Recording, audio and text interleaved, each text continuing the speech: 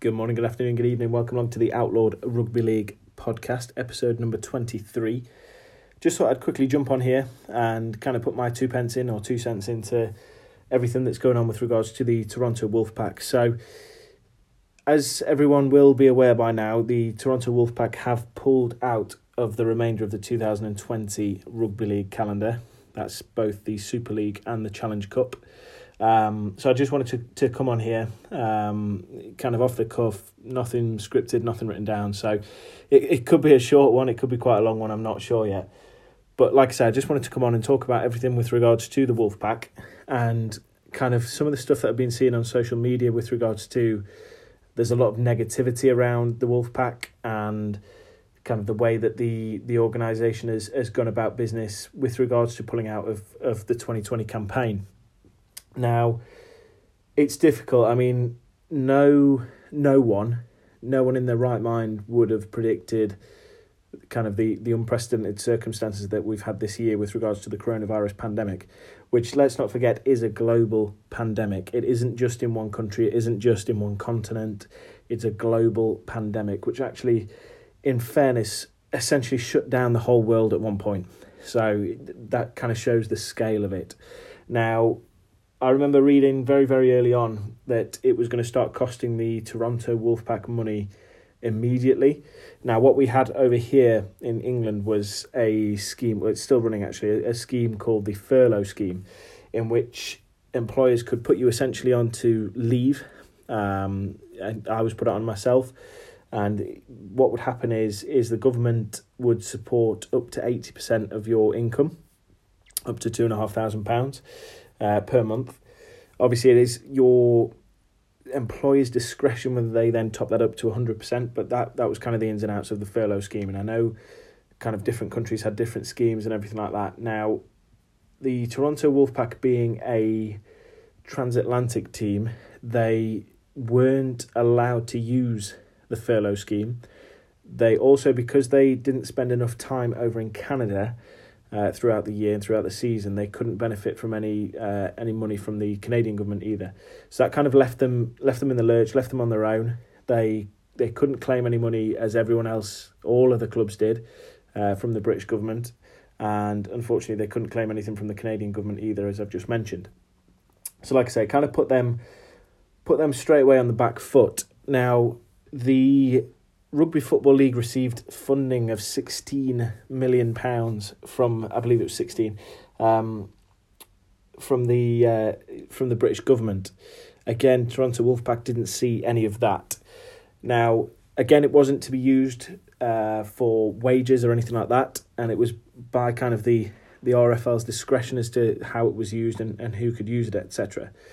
So that was rather difficult for them. Obviously, kind of fast forward a little bit, and they during lockdown they have tried to progress and have tried to make kind of steps forward, if you like, with regards to playing over here. Now, you've got to remember, so far this year they haven't played a single game at home. Unlike every other team in the Super League, unlike every other team in the Championship, League One, and the National Rugby League, the NRL, they have not played a single game at home this year. That is obviously due to kind of the logistics of the way that the Wolfpack work, and I get that, and it is what it is. It's weather-wise, etc. You're not going to be playing in Toronto in February time because it will be covered in snow and it's just not viable. So obviously they play all their home fixtures during the summer months, which is great. It's also better for travelling fans going over there and obviously experiencing Toronto and actually enjoying the experience rather than having to be wrapped up in a winter coat, hat, scarf, gloves, etc. So, like I say, there's pros and cons of kind of how the season will be kind of going with regards to the Wolfpack. However, like I say, no one saw the coronavirus pandemic coming, especially obviously not the Toronto Wolfpack, and then obviously everything that ensued from there.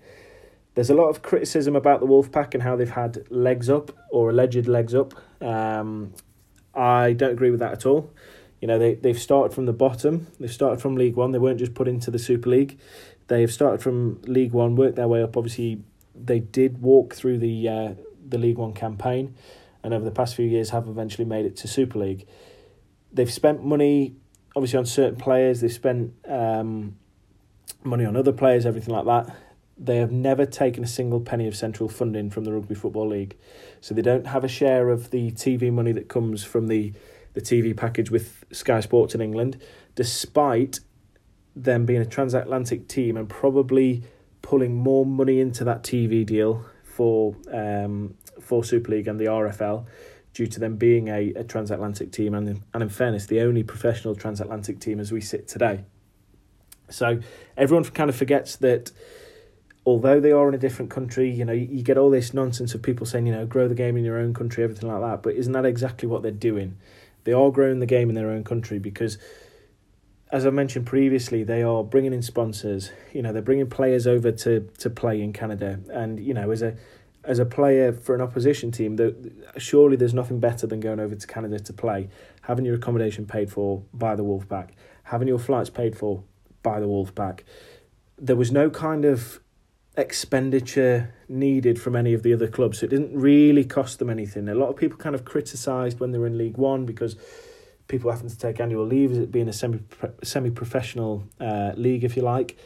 Not really the Wolfpack's fault, because again, as I've mentioned, they stumped forward the money to fly everyone over there and everything like that. I'm not saying, don't get me wrong, I'm not saying everything that the Wolfpack did or has done thus far is perfect or it's the right model or anything like that. But can we really say that any of the clubs are running by the right model? No, I don't think we can. So, as I say, it kind of infuriated me the way people are going on. And I know that Toronto kind of stepped forward and said, look, we need a bit of financial help. Can we loan some money from other Super League teams? I get both sides of the coin of them saying yes and no. I'm saying no because obviously they've got to look after themselves, which is a bit frustrating because, again, it shows how little money there is in our sport. But then if you look at the NRL, for example, how much people have supported everything that the New Zealand Warriors have done, where they've left their own country, come to play over in Australia as opposed to having sacrificing home games in New Zealand. Essentially what the Wolfpack were going to be doing, the NRL really looked after them, other clubs looked after them, and that was embraced. It wasn't embraced on this side of the hemisphere, and that is frustrating.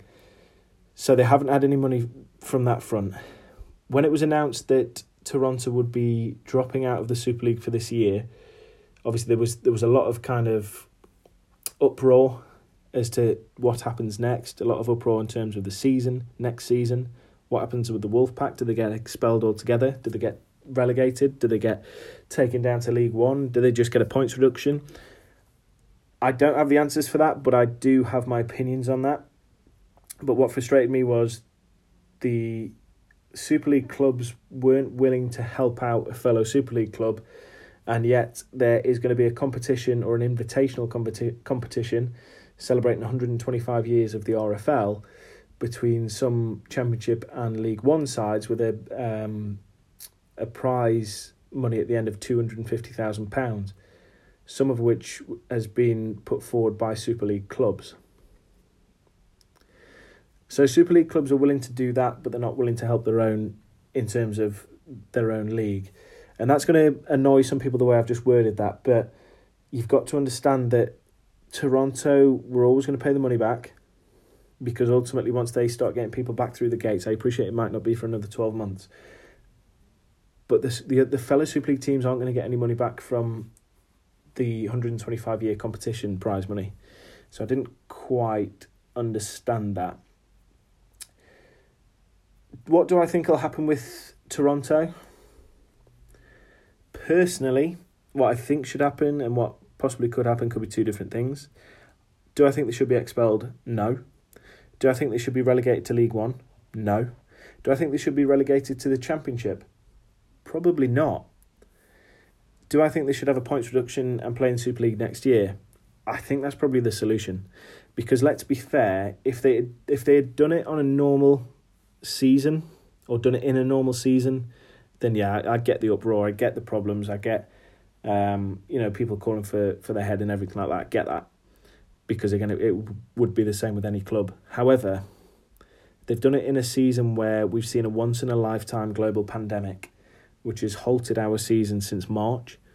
Bearing in mind it's now July, nearly August, and we still haven't seen any rugby league on the field in the UK or the Northern Hemisphere, full stop. So I think points deduction is probably fair.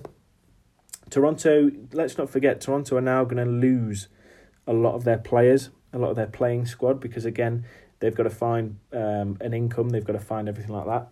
So it could be a little bit of a blessing in disguise for the Wolfpack, because it now gives the Wolfpack a chance, dependent on obviously what league they are playing in, gives the Wolfpack a chance to kind of rebuild, regather, and potentially bring in players that they probably weren't able to, because they had, I don't know, some players on the roster that they kind of not needed to get rid of, but they would have had to have moved on to bring other players in that potentially maybe aren't up to the standard that, or the playing standard that they wanted them to be. Obviously, Liam Kay's already left and gone to Wakefield, so that kind of opened up a spot there. I know there's a lot of speculation as to who they were going to bring in, who they still are going to bring in, what's going to happen with everything. But obviously it's very, very fresh at the moment. So it's very fresh in terms of nobody really knows what's going to go on. I don't even think the Wolfpack or the RFL know what's going to go on. I think the knee-jerk decision of a statement from the RFL, don't get me wrong, a statement needed to come, but the knee-jerk decision, or how it appears to be a knee-jerk decision, in terms of the 125-year competition, is interesting. You know, it's interesting to read how many Championship and League One players on Twitter or Facebook or Instagram or whatever are kind of coming out and saying, look, this was the first we heard of it. So it was, you know, it was on an evening. It wasn't, you know, it was a Monday evening over here in the UK, and they kind of found out through the RFL, but not really, because everyone else found out at the same time.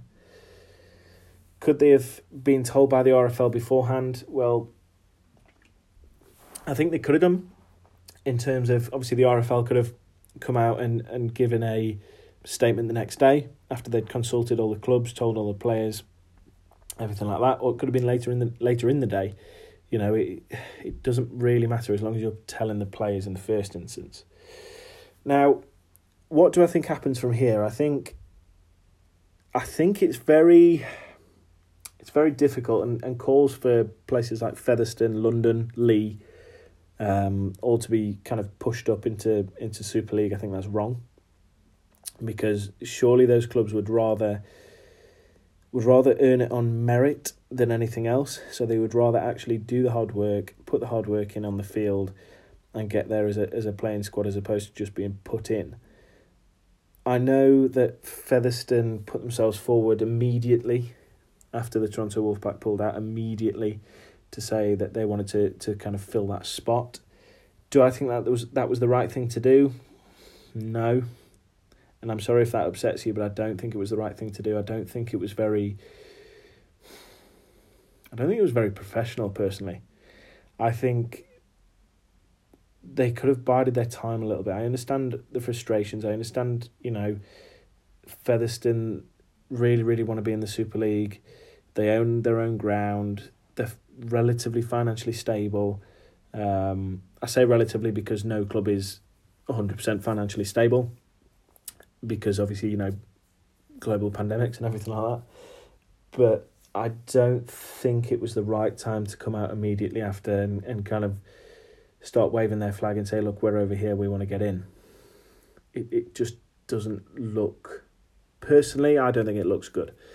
But like I say, that's my personal opinion. What happens from here? Obviously, we're going to have a 11-team Super League. No relegation from that 11-team Super League, which is the right decision, personally. I think that is the right decision, given there won't be a Championship or a League One campaign. I also think that it's the right decision because it would be unfair to relegate an 11th team from a 12-team competition if the 12th team doesn't then subsequently get relegated or doesn't have kind of any form of punishment of being moved down. You just couldn't do it. You couldn't have, for example, my scenario of Toronto coming in with a points deduction, if you like, and then obviously team number 11, we'll just call them team number 11 because obviously I don't know who that's going to be, then getting relegated, it wouldn't work. It doesn't make sense. What do I think that Toronto should do from here? I actually think Toronto still have a lot of potential. People are kind of writing them off as if the club doesn't exist anymore, the players have gone, it's all fallen apart, everything like that. Certainly isn't. It's been less than 24 hours as I record now, since obviously it was announced that they were pulling out of the 2020 campaign. But you've got to look at it like this. From next year, we're going to have, including the Wolfpack, we're going to have 3 transatlantic teams. So you're going to have New York, you're going to have Ottawa, and you're going to have Toronto. Those 3 teams now have the potential, personally speaking, to step away from the RFL. If they were to step away from the RFL, especially if, obviously, Toronto get expelled. If they were to step away from the RFL, that would be disastrous for the Rugby Football League. It would be disastrous for the European Super League, the competition over here. The reason it would be disastrous is because of money. You're going to have less funding from Sky on the TV deal. You're going to have less interest from major sponsors because you haven't got those international cities like Toronto, New York, especially. Businesses see these names, London, places like that. They see these names as kind of the be all and end all for advertisement. And it's kind of like, and that's why I wanted to call this one the American Dream. So everyone has an American dream in terms of, if you're an actor, you go to Hollywood. You might not make it, but your American dream is to go to Hollywood. If you're a singer, for example, you might go to Nashville. Obviously a country singer, but again, you have that American dream of making it as a singer or whatever it is. So all of a sudden, we now potentially have the Rugby Football League's American dream or North American dream go up in smoke, because these 3 teams then pull back. They then club together with the money that all 3 teams have, or all 3 directors, etc. have. They could then turn around and go, hang on a minute. So we've got us 3. All we need is a 4th, whether that's Boston, Dallas, Chicago, whether it is over in, I'm going to leave California out for the minute, Florida, for example, Orlando, Miami, etc. Nashville, Tennessee, Charlotte, North Carolina. You've then got the potential of 4 teams there. Then all it takes is someone to go, right, well, actually, we're going to put a little bit more money in, pull in Tom from California. So you've got an Eastern Conference with 4 teams. You've potentially then got a Western Conference with Tom kind of running that. A couple of teams out of California, a team in Vancouver, for example, a team in Utah. All of a sudden, you've got an 8-team competition, which, if it's sold right, TV-wise and everything like that, people in Australia will watch it, people in the UK will watch it, and all of a sudden, the RFL will spiral. And the reason the RFL will spiral is because we need teams like Toronto, we need teams like Ottawa, and we need teams like New York to be able to build a northern hemisphere brand of rugby league, and to actually finally get the wheels turning again on our great sport up here. Because without those teams, we will start to die. And the reason I say it so dramatically that we will start to die is it's true. We can't sustain the way that we're going with how clubs are, how the league is. You look at professional soccer, for example. There's just in the Football League, you've got the Premier League, Championship, League One and League Two, and that's before you even get to the conferences. They are all full-time players, full-time training staff, full-time coaches, etc. Don't get me wrong, they've got their own problems. Wigan Athletic have got problems at the moment, and obviously previously there's been teams like Bolton have had problems as well. But they are professional all the way through the ranks. I know they're talking about pulling TV or central funding, I should say, for League One going forward, which again is catastrophic. You've got some great cities like Newcastle in there, London Scholars are in there. You know, you've got a couple of Welsh teams. You've really got a great demographic. You've got Coventry, a city like Coventry in there as well. You've got some of your Manchester sides that kind of flirt between the Championship and League One with kind of Oldham, Swinton, Rochdale. You've got some of your Cumbrian sides as well. So if you move to a non-centrally funded league in League One, it will basically make it an amateur competition and you will lose more and more teams. And don't get me wrong, I don't want to be a cynic, but I don't think Toronto will be the only team that we may lose this year.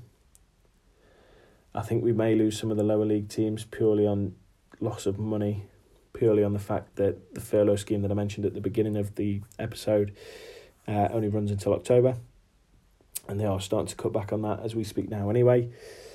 So it is difficult, and obviously I know they are semi-professional, so they're not being paid as much money as for example Super League teams, but they're not getting anyone through the gates. This competition, they've got to decide whether they can be in the competition and make it viable and make it work. They've got to decide whether it's going to be financially beneficial to them. You know, is for example, again, no disrespect to them, but is it worth South Wales going in to play a couple of games and not really have any chance of winning if you've got the likes of Featherstone, Leigh, London, all these aspiring Super League to be teams to lose?